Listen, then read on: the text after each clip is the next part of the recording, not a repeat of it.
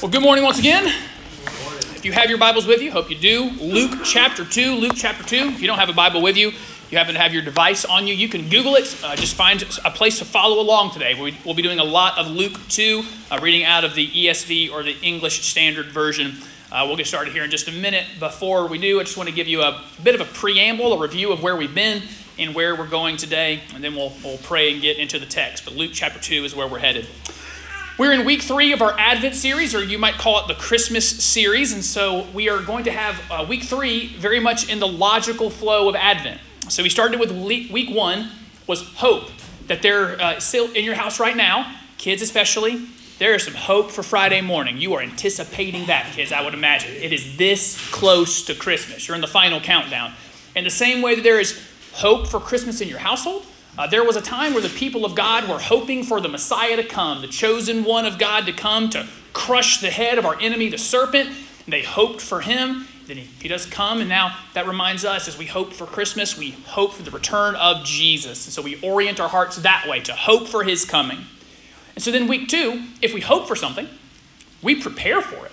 You've prepared for Christmas. I would imagine your house looks very different right now than it typically does. I hope all the Christmas shopping is done. Gentlemen, you have 5 days. Maybe some stuff still needs to get wrapped, but most of the preparation is done. You prepare for Christmas. And so we saw last week, we could see through several characters in the story, Zechariah and Elizabeth and Mary, how to prepare our lives for the coming of our Lord. But then that comes to week 3. You've hoped for something. You've prepared for it. Here's some good news. It finally does come. And there's joy to it. You've anticipated it, you prepared for it, and now it actually comes. That's coming Friday morning for a lot of you when it comes to Christmas Day. And so that's what we get to see today. An explosion of joy when the promise of God and what you prepared for is actually finally kept. And that's where that joy comes from. And so before we dive into the text, I just want to get your minds thinking through this concept of joy. It's obviously very different than happiness. You've probably heard that discussed before. I landed on this quote I'm about to give you. I could not trace from whence it comes. A lot of folks have said it over the last century or so in the Christian world. But let's make sure we understand what joy is versus happiness, and we'll pray and get started. The quote is this: happiness is untested delight. Joy is delight tested. So let me flesh that out for you. There is some delight in some things we get here, some happiness. Thought of some examples. There is delight in the new car, or at least the new-to-you car that you get for your family. And it's fun. It's a lot of happiness. And then it breaks down. Or for some of you, just the first payment comes due.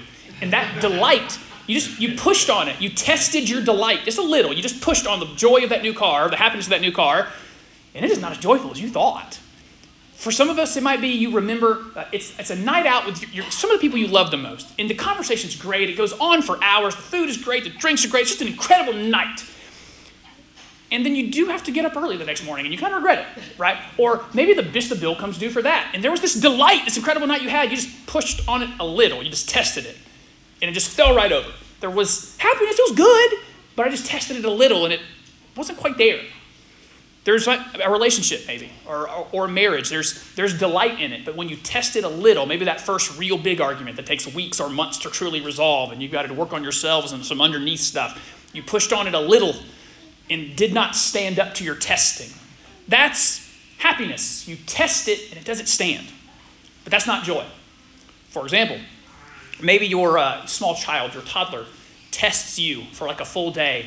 Maybe they test you the night before, but you know how you feel about that baby boy, that baby girl when you see them the next morning? You haven't changed at all in your orientation. For whatever reason, that little monster, you still love that. You love that little one. It's all the same, no matter what they've done. Well, that's joy. You tested it and it stood. Maybe it was going through that very hard thing with your spouse or with another friend, and what you did was test that relationship. You tested that companionship. You pushed on it a little, and it stood. And there's joy in that. Maybe it is through circumstance you've already been through. Some of you are just getting old enough to be through some circumstances, but you tested the faithfulness of God. You pushed on it, and it stood. And there's joy there. And so there's the happiness, the things you push on. It's happiness is untested delight. It's happy until you push on it a little. But man, there's joy. Things that you test and they stay there. The scripture tells us that it is the joy of the Lord that is our strength. That's where we find strength, is in the joy of the Lord. We know that as we grow in the Spirit, that Paul writes that it's one of the fruits of the Spirit. As we grow to be more like Jesus, we're going to grow in our love and joy, peace, patience, kindness, goodness, faithfulness. The psalmist tells us that it is in the presence of the Lord there is the fullness of joy. Wherever else you can find some joy, the fullness of it is in the presence of God. And then he says in the same psalm that there are pleasures forevermore. So here's what we do know. We have a God that wants joy for us. That's his heart. We know that just by looking around at the world. He could have made it gray, and he didn't. He didn't have to make things pretty, but he did. He didn't have to make sugar sweet and bacon savory, but he did. We get flavors. The Lord obviously wants us to have joy. C.S. Lewis wrote in his book, C.S. Lewis book was called Surprised by Joy. And he wrote this sentence, very famous: joy is the serious business of heaven. And what he was contrasting that is, the way that we think about joy is that it comes in these tiny little pockets of life. We carved it out. Like for 1 hour, I get to be by myself, and that's where I'm going to find joy. Or for this week, we're going to go on vacation, and that's where I'm going to find joy. The rest of life is business, but we carve out time for joy. But in God's economy, in God's kingdom, by design, joy is the business of heaven. What business should we attend to today? Let's go find some joy. That's the business of heaven. And so that's what we're going to talk about today. In one set of characters you're very familiar with in the Christmas story, maybe two you're less familiar with, and let's see if we can push on the things we find joy in and find the true joy of Christmas as we go through this text. Wayne, if you would pray over our time in the Word, and then we're going to get started in Luke chapter 2. For what the law could not do, because it was weak through the flesh, God sending his own Son in the likeness of sinful flesh, condemned sin and for sin, condemned sin in the flesh. Amen. That the righteousness of the law might be fulfilled That's good. in us who walk after the Spirit and not after the flesh. It's good. Lord, as we ponder this great thing that you've done, this Advent, this incarnation, this actually Christ being conceived, sometimes we forget about what a great miracle this is. Yeah. It's good. We see that in the psalm it says that our birth is a miracle, that God knits us together, that we're fearfully and wonderfully made, and then we think about our spiritual birth. What a miracle this is. Amen. We should be in just as awe of what God has done. Amen. Use Brother Corey's sermon this morning to make us in awe. To just stand back and just give glory to God for what he has done. It's a miracle. It's a wonderful thing. Amen. I pray that we would just glory in the person and the work of Jesus Christ today. That's good. And just be just in awe of his love for us and what he's done. I thank you for it in Christ's name. Amen. Amen. Let's get to work. It is joyous work, but it is work. Let's go. Luke chapter 2, starting in verse 1. In those days, a decree went out from Caesar Augustus that all the world should be registered. This was the first registration when Quirinius was governor of Syria, and all went to be registered, each to his own town. Just a quick aside I want to give you here. This is super historical language. It doesn't start with in a galaxy far away a long, long time ago. It doesn't start once upon a time. It starts very factual because we're about to read a very physical, historic, accurate story. And Luke sets the tone for the start that what we're about to read actually happened. Verse 4. And Joseph also went up from Galilee, from the town of Nazareth to Judea, to the city of David, which is called Bethlehem, because Joseph was of the house and the lineage of David. He was going to be registered with Mary, his betrothed, who was with child. We'll pause there for a second. Joseph, thus far in the story, was only mentioned once. It was last chapter, and he was just mentioned as Mary's betrothed. We really don't know anything about him from Luke's gospel.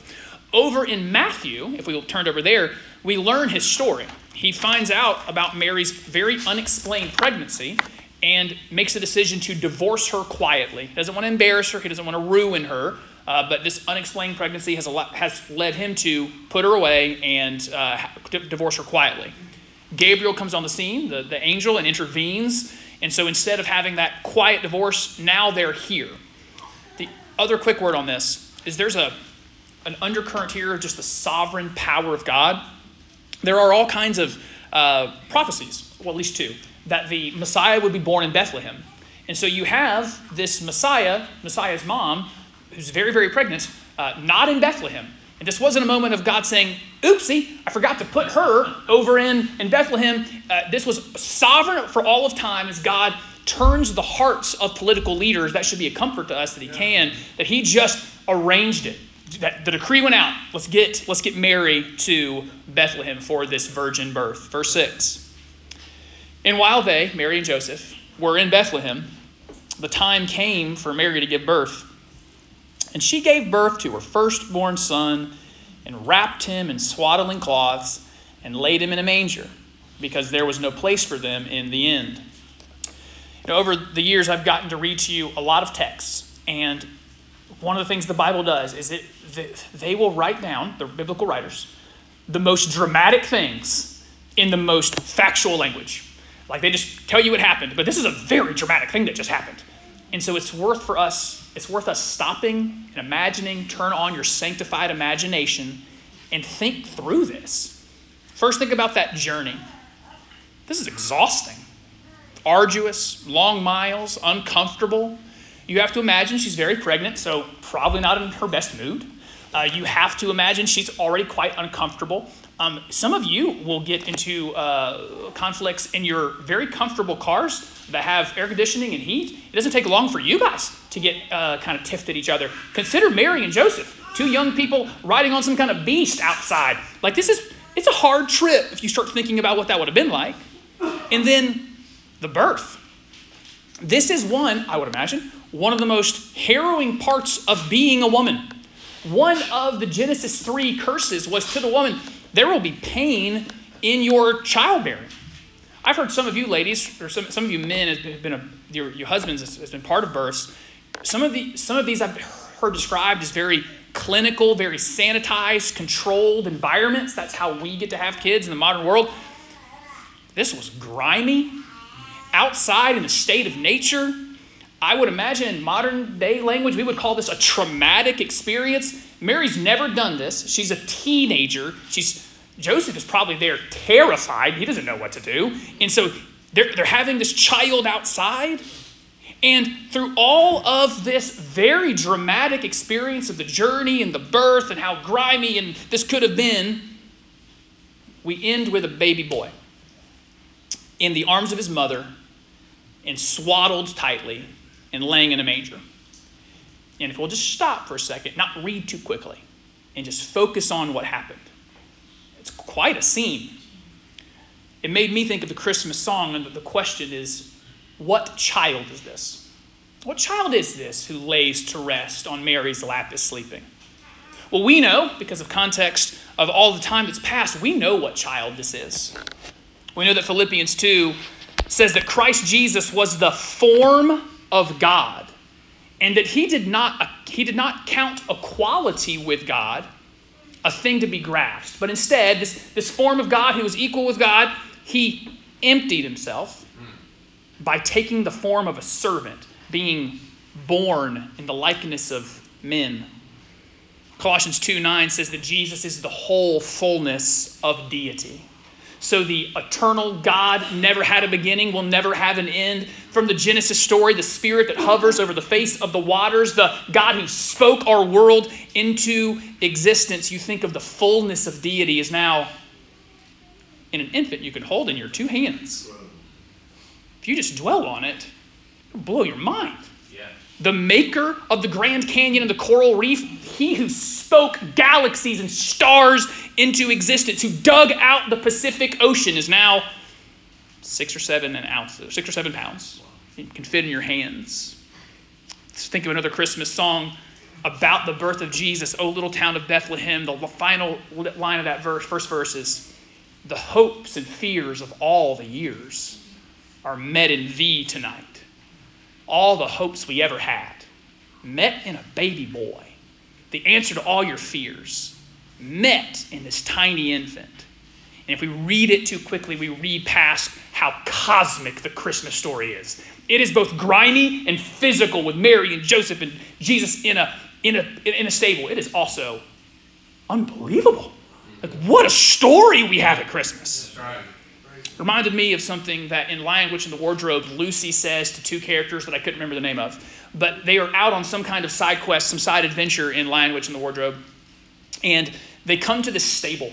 And in this stable, on the outside, it looks very raggedy, like it's not going to be much of anything. It's this tiny little outhouse. And when these characters walk into the stable, it's actually gigantic. It's this huge hall of stuff that they need. It's an incredible thing. And one of the characters says to Lucy, this stable, this barn, does not look outside what it looks like on the inside. The magic of Narnia changes it when you walk inside. And Lucy says back to that character something like, she's now not talking about Narnia, she's talking about the world she came from, the world that we live in. Lucy says back, in our world too, a stable once had something in it that was bigger than our whole world. And that's what child is this.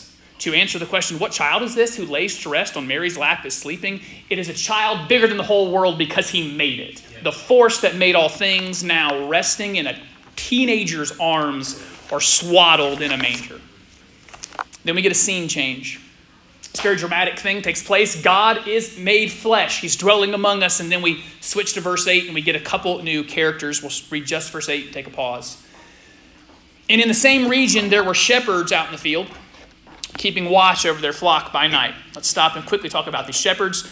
You've heard me talk about them some before.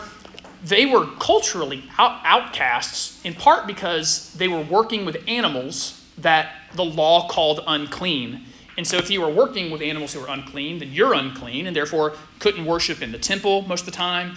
Now, the way shepherding worked is you were often transient, so you were always moving from town to town with your flock. And so they were thought of as people without roots. They didn't have family roots to go back to.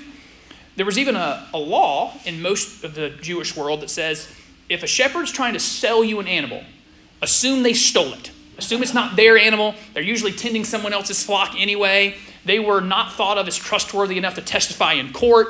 I read this from a scholar as I was preparing. This thing called the Mishnah, the Jewish Mishnah, one of their law books. They have a law in there that says if you see a shepherd, and that shepherd is, let's say, fallen into a pit, or something's wrong with the shepherd, you can help them if you want. You don't have to, though. Like, don't feel compelled. They're just a shepherd.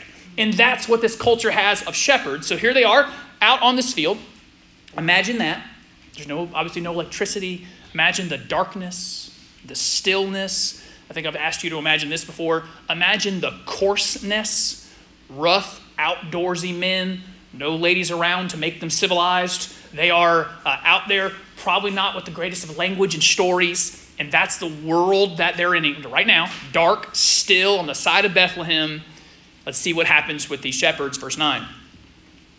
And an angel of the Lord appeared to the shepherds. And the glory of the Lord shone around them, and the shepherds were filled with great fear. So this is another way the Bible just writes a very dramatic event in a very fact-based way. So one, it's just one angel. I need you to imagine that. There's only the one. My imagination makes me think it would have been noisy. Like there's some kind of buzz in the air when he pops onto the scene and they're terrified. I imagine it's sensory overload. It's bright, it's loud, it's imminent, it's all giving. Something big is happening here. I also imagine because of who they were that my thought would have been probably, like judgment has come to this hill. I don't know who's getting judged tonight, but this does not look good. It should say something about us that our gut reaction as people, like these shepherds, when the eternal breaks into the temporal, we know immediately we don't measure up. Yeah. That we know our place in this order. Verse 10, and the angel said to the shepherds, fear not, for behold, I bring you good news of great joy. That will be for all the people. For unto you is born this day in the city of David a Savior, who is Christ the Lord. And this will be a sign for you. You will find a baby wrapped in swaddling cloths and lying in a manger. And suddenly there was with that one angel a multitude of the heavenly host, praising God. And that heavenly host was saying, glory to God in the highest, and on earth peace among those with whom he is pleased. This is a scripture you're probably quite familiar with. If you watch Charlie Brown's special every year, it's read there. So let's just work through some of this. One, this good news. This angel says, I bring you good news. This is a royal language, royal decree, like a future king has been born. Something momentous has taken place. He said it's going to be a joyous piece of news, so it's going to be for all people. And then he says, there's born in the city of David a Savior. In the Gospels, Matthew, Mark, Luke, John, Jesus is only called Savior twice. It's not a common term for him. It is often used at that time for the Roman emperor. The Roman emperor was called Savior. And so this angel is setting up some language of another kingdom. Another kingdom is being founded right now. The king who will have no end has come as Savior. And then he says he's Christ the Lord. That word Christ just meaning the Messiah. That Genesis 3 promise that we saw 2 weeks ago, that one is coming through the seed of the woman who's going to crush the head of the serpent who brought the curse into the world. Well, he is finally on the scene. And then they say you're going to find as a sign the manger. Because I think we've heard the story so much, it doesn't strike us as weird that you would walk into a barn and see a baby in the food trough. Like that's not where the baby's supposed to be. And so this is actually a really, really good sign for them. Like how will we know? We're going to walk into a barn and there'll be a baby in a manger, which is really weird for them. It's also this setting. It's a foreshadowing of Jesus' entire life. Here he is being announced by angels as king. And where will we find this king? In a barn, in a manger, and his parents will be probably one terrified guy and a teenage girl that you've never heard of before. You have that juxtaposition of he is king and this is his reality. And his whole life is that way. He is the coming king above all things, but he suffered. And sometimes in obscurity. And ultimately, as we sang earlier, that he was killed by those he came to save. After the announcement, they make this announcement to the shepherds. What shows up is an army of angels. When you see that language, a multitude of heavenly host. Host is a military term.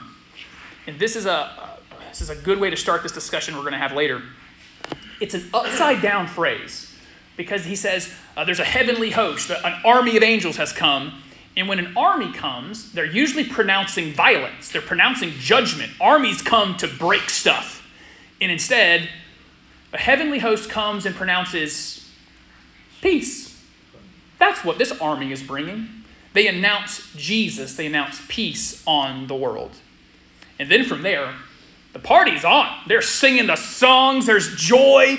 Joy has come to that hillside. Joy has come to the earth in this baby. Verse 15. When the angels went away from the shepherds into heaven, the shepherds said to one another, "Let us go over to Bethlehem and see this thing that has happened, which the Lord has made known to us." And the shepherds went with haste and found Mary and Joseph and the baby lying in a manger. So the quiet, the stillness, I think, is restored on that hill. I'd love to have seen their faces as they tried to figure out what just happened. But these shepherds are a changed people. They hear incredible news, and they're active on that news. They hear news, and they do something with it. They respond by going to find Mary, Joseph, and Jesus. Verse 17. And when they saw it, the shepherds made known the saying that had been told them concerning the child. So they tell Mary and Joseph what they had heard. And all who heard it wondered at what the shepherds told them. But Mary treasured up all these things, pondering them in her heart. And the shepherds returned, glorifying and praising God for all they had heard and seen, as it had been told them.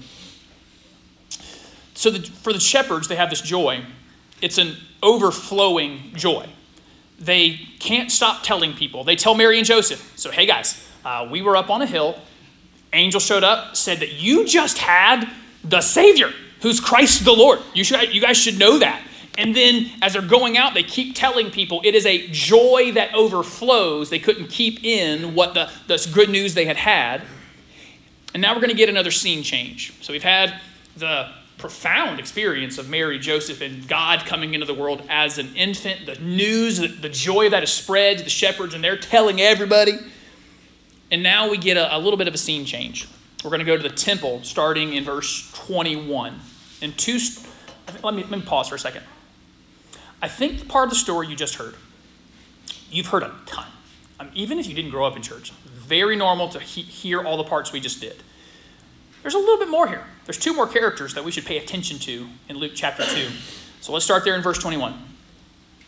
And at the end of 8 days after Jesus was born, when Jesus was circumcised, he was called Jesus, the name given by the angel before he was conceived in the womb. Verse 22.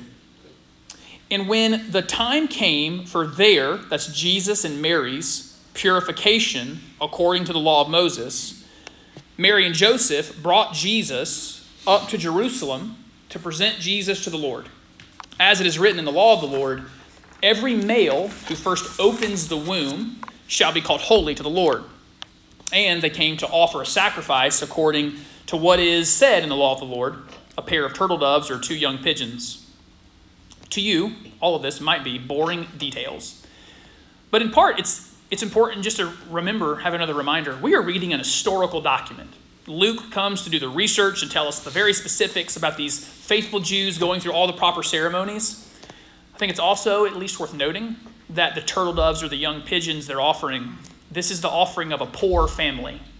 So this Jesus that we magnify in here every week, the Jesus I hope you worship and have communion with every day, that's the family he was born into. This poor family offering this poor sacrifice. Verse 26. Here's our new character. Now there was a man in Jerusalem whose name was Simeon. And this man was righteous and devout, waiting for the consolation of Israel. And the Holy Spirit was upon Simeon. And it had been revealed to Simeon by the Holy Spirit that Simeon would not see death before he had seen the Lord's Christ or the Lord's Messiah. So let's talk about Simeon real quick. We're going to find out more solidly in a minute. He's an older man. It's already implied because if he's thinking about death coming, the guy's older and he's been promised, you will not see this final day until you've seen the Messiah come. So he's righteous, he's devout, he's a faithful follower of God, and Luke says he's waiting for the consolation of Israel. So this faithful man, his daily longing is, I want the comfort of the Lord, the comfort of the Messiah coming. That's what I want. And specifically mentioned twice here, the Holy Spirit was upon him. If you read through these first chapters of Luke, that is so key. The Holy Spirit keeps showing up, and that is the active factor. So it was Zechariah, it was Elizabeth, it was Mary, and John the Baptist even in the womb. Now add Simeon. Something illuminating happens when the Holy Spirit comes. Now here's a sneaking suspicion I have about Simeon. Can't prove it, but you know human nature, and I know human nature, so stick with me. We find out he's an old guy. We also find out he is been given a word of prophecy. God has told him, you won't die until you see the Messiah come.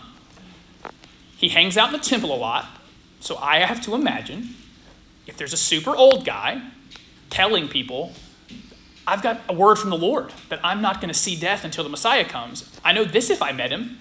I'd think he's super weird that he's telling this old guy tell everybody that he has this prophecy. I can't prove that that's how they would see him, but wouldn't you? If there's just an old guy walking around church every week saying, I've got a prophecy from the Lord, we would think that he's kind of a weird guy. In verse 27, here's what he does. And Simeon came in the Spirit into the temple, and when the parents, Mary and Joseph, brought in Jesus to do for Jesus according to the custom of the law, Simeon took Jesus up in his arms and blessed God and said, we'll pause there. One, I don't know if this is necessarily Simeon's job, but it happened so fast, I think parents would get nervous. The weird older guy who keeps talking about God's vision just grabbed a kid. I think our security guys would have taken attention to that at that moment. Verse 29, here's what he says, holding Jesus in his hands. Lord, now you are letting your servant depart in peace according to your word. For my eyes have seen your salvation, that you have prepared in the presence of all peoples, a light for revelation to the Gentiles and for glory to your people Israel. I suspect that it's one thing for this older, somewhat weird guy to grab a kid, but when he grabs the baby and starts saying, it's okay for me to die now, I think that's when everybody starts coming in pretty quick on this guy. Like, what are you doing? But I'm being funny, but let's be serious about Simeon for a minute. The Spirit illuminated his eyes. He knows, only because the Spirit showed him, this infant is the comfort you've been waiting for. This infant, as he says, it's the salvation. This baby I'm holding, he is the salvation for God's people, and even people not thought of as currently God's people. He's going to be a light to the Gentiles. I can just feel the deep satisfaction in Simeon. This old man who has been praying for this, longing for this, and he's been promised it. And what was once strong hands, now weakened by age, holding this baby and knowing he's come. And I get to go rest. Verse 33. And Jesus, his father and his mother, they marveled at what was said about Jesus. And Simeon blessed Mary and Joseph and said to Mary, his mother, behold, this child is appointed for the fall and rising of many in Israel, and for a sign that is opposed. And a sword will pierce through your own soul, Mary, so that thoughts from many hearts may be revealed. This fall and rising language is very similar to what Mary had in her song last week. They're both seeing that Jesus coming is a sign that some are about to fall, the mighty, the powerful, they're about to fall, and the weak will be exalted. He says that there is a sign is opposed. This is actually not a quote, but an allusion back to Isaiah that says, this Messiah that comes, he will face opposition. And he just prepared Mary, your son, the Messiah, he will face opposition.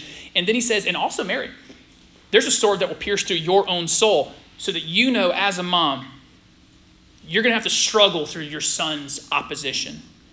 There's going to be some things he faces, and I'm sure, moms, you can relate that when your son faces opposition, you feel it deeply, and he tells Mary that's coming too.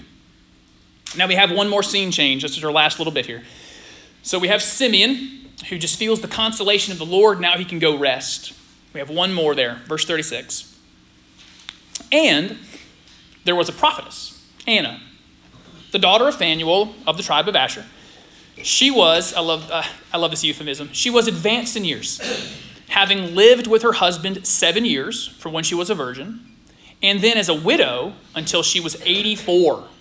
She did not depart from the temple, worshiping with fasting and prayer night and day. So let's stop really quickly on her. So she's 84 years old. She's been widowed for decades. I have to assume, just like Simeon, the older guy who talks about prophecies, I assume she's something of an outsider there too.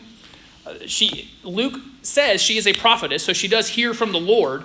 But this also says she never leaves the temple. She's there night and day. She's always with fasting and prayer. Again, just asking you, how would you react to that person? How would you react to the 84-year-old woman who says she hears from God and is never leaving the temple and is always in prayer and fasting? Wouldn't you think she's a little off? So I suspect she's probably an outsider in this temple too.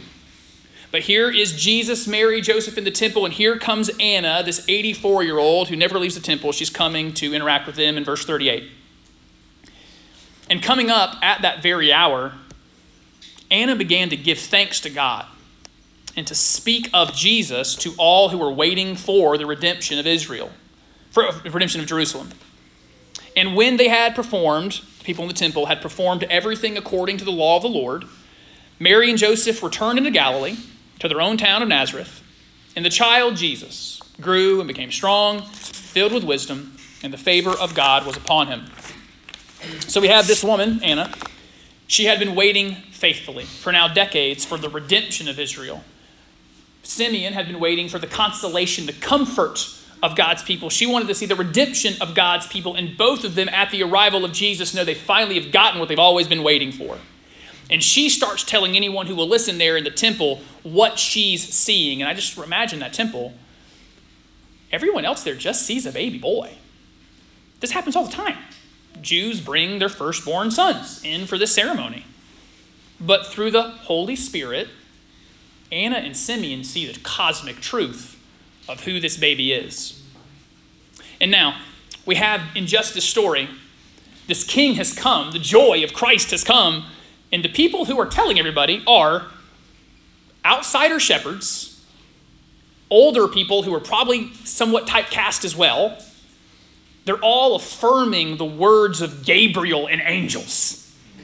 Christ has come. Hope has arrived, and joy is here. And that concludes the birth, the childhood of Jesus and those characters. Just have 3 points I want to make about these characters that we saw, and then just one final word. So number one, as we think about joy and the joy that we push on, not delight that you push on and it falls over, but how can we have a joy that when we push on it, it stays there? So number one is joy in the upside down kingdom. Joy in the upside down kingdom.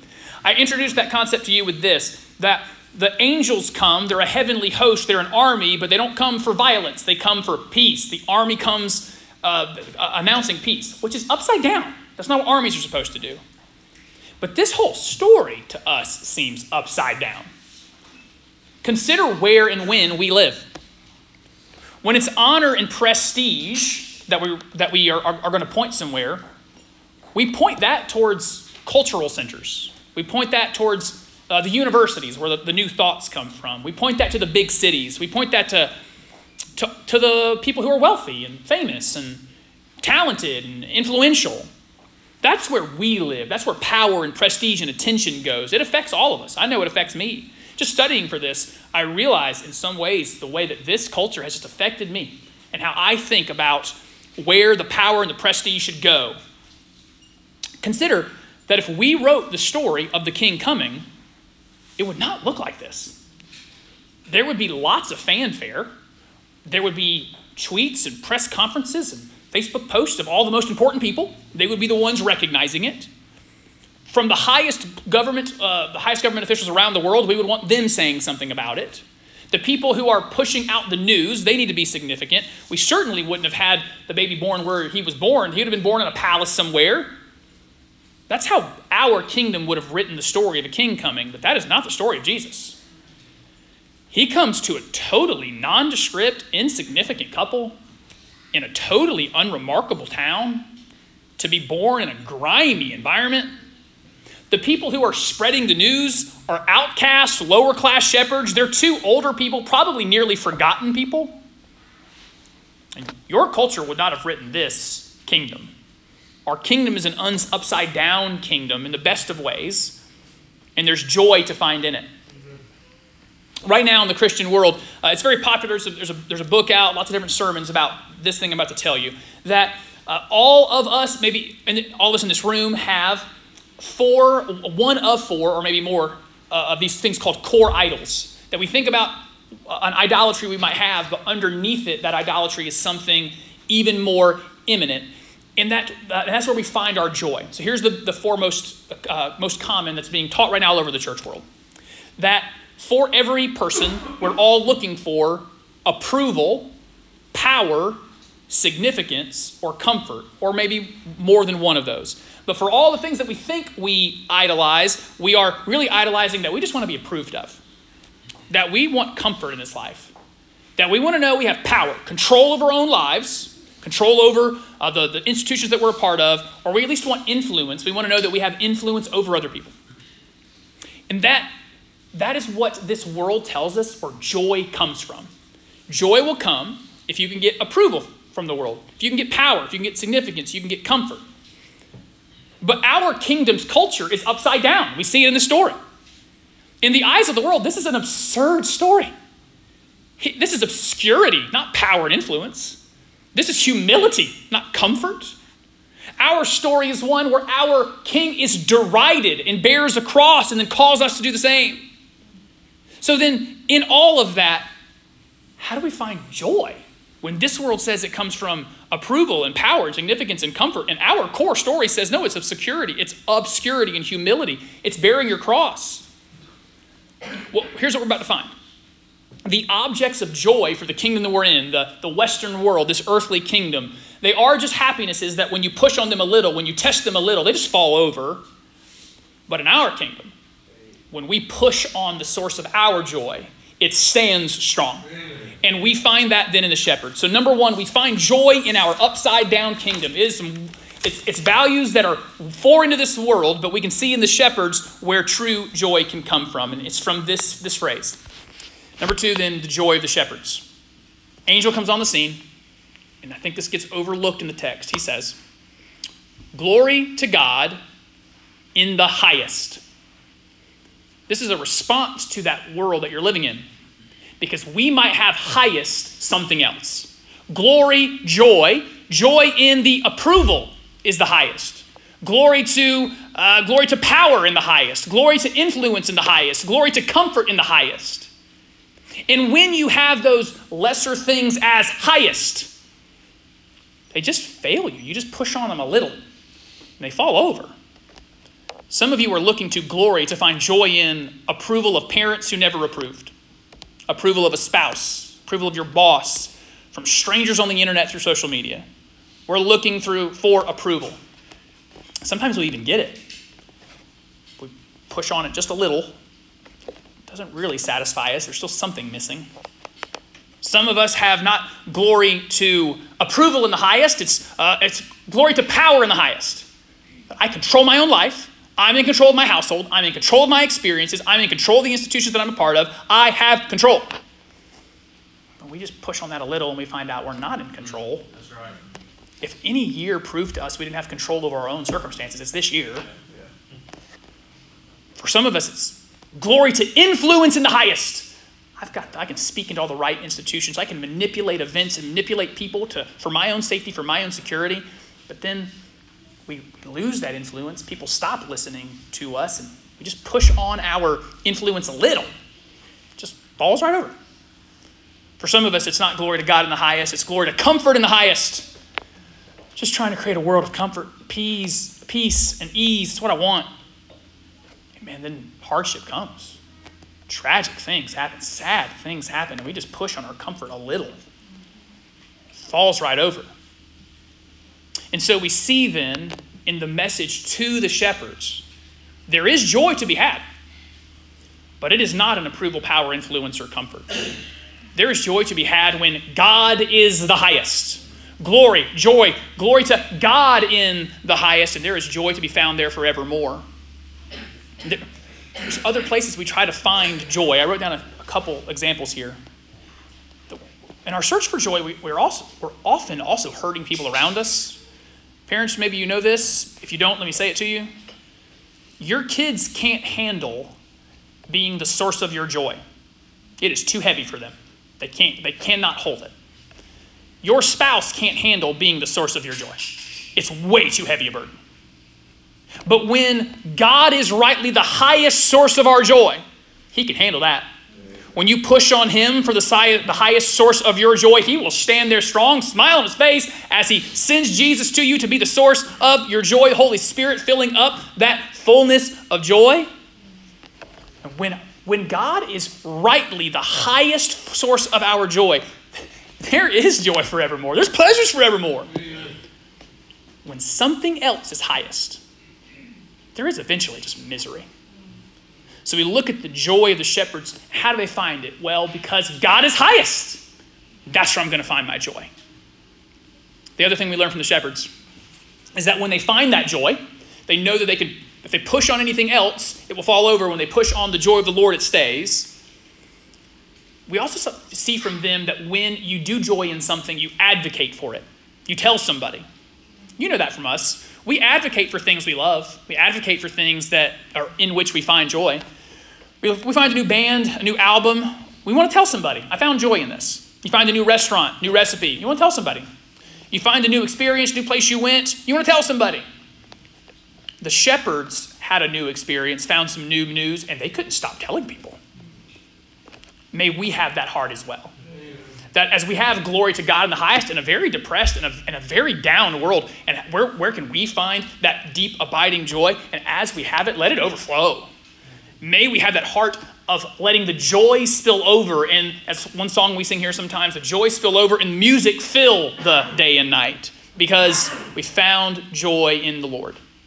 So number one, there's the joy of an upside down kingdom. It does not look like what the world says to find joy in, but what the world finds joy in, it's delight untested. And when we test it, it falls over.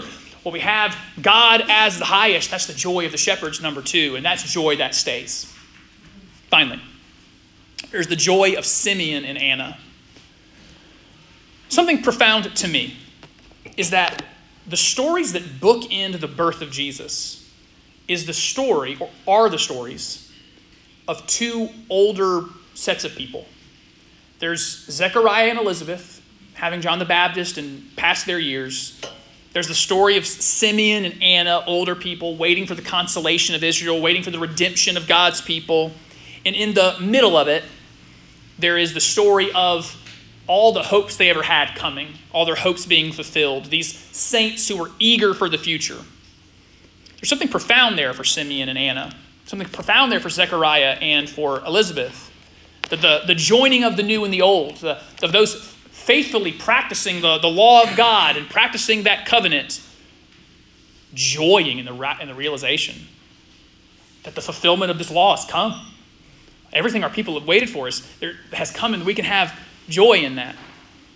But all of that, what they knew of Jesus and knowing that he was going to be the source of the joy, it was the joy that came from illumination from the Holy Spirit. It says that of Zechariah, of Elizabeth, of Simeon, of Anna. How can this joy happen? Because what I just told you is I put a burden on you. Go find some joy. Find some joy and making God the highest. And something in you might have said is, how do I do that? You can't. You can't do it. But the Holy Spirit in you can.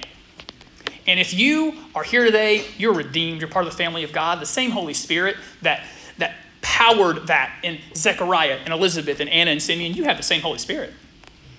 So pray for it, desire it, that we can see the joy of Simeon and Anna because the illumination of the Holy Spirit illuminated that the source of their joy would be Jesus alone. So we had number one, the joy of our upside down kingdom. It's very different than the values of the world, but it points us to point two, the joy of the shepherds, that if you have glory to God in the highest and not anything else in the highest, there's joy there that can actually stick around. And then we see in the joy of Simeon and Anna, that can only happen through the illumination of the Holy Spirit. Final thought for you. And kids, if you've tuned out, tune back in for me. Joy is coming Friday morning. We are this close. You've hoped for it. You've prepared for it. And if the Lord does not come back before then, it's coming for us. Here's something I want to point your hearts to. When that joy comes, and wrapping paper is everywhere. And parents, that coffee in your hand hit just right. It was just the right brew. And you see joy on your kids' faces. Kids, I hope this is true for you. Parents, I hope this is true for you. That in the joy of that moment, you will stop and say, this is good. Man, we got something better. There's a hope I have, a thing we're preparing for. Christ coming, and he has come. This is good. It's a good blessing from the Lord. But man, it pales in comparison. It's a type and a shadow of the joy that is to come. There's one more thing I want to say to you about Friday. I also know this, if any of you are like me. Something happens Christmas night, every year for me, where it was so much fun. I usually go over early and see Caleb, Kobe, Sophie open gifts. It's just a good joy for me. I get to spend time with a family that I'm so spoiled by. It's an incredible family. There's usually football on. It's a good day. There's so much joy in it. Good food, good people. And there's something Friday night where I go, was that it? I waited for this for 364 days. And I got to wait 364 more. Was that it? That was the whole thing we waited for. Even though it was so good. Is that all? And the answer on this earth, if you have that same thing Friday night where you wonder, was this all? Well, the answer on this earth is, yeah, that's it. And that's it till next Christmas. And the one after that, and the one after that. But the thing that we're hoping for and preparing for, that is not a joy that ends on Friday night. That is a joy forevermore. And so as we have the joy of Christmas on Friday, can I ask you, can I beg you, can I ask the Holy Spirit now even to do in you, point your heart towards the eternal? Because the joy we get is so much better than what's coming on Friday, although what's coming on Friday is going to be awesome. So the joy of our upside down kingdom, the joy of having glory to God in the highest, and asking for the Holy Spirit to illuminate that in us, that we would find our hope and our joy in Christ coming again. I'm going to pray for us. As I do, I'm going to ask the band to come up, and we're going to sing another song together before we come around the table of the Lord. I'll spend some time in prayer now.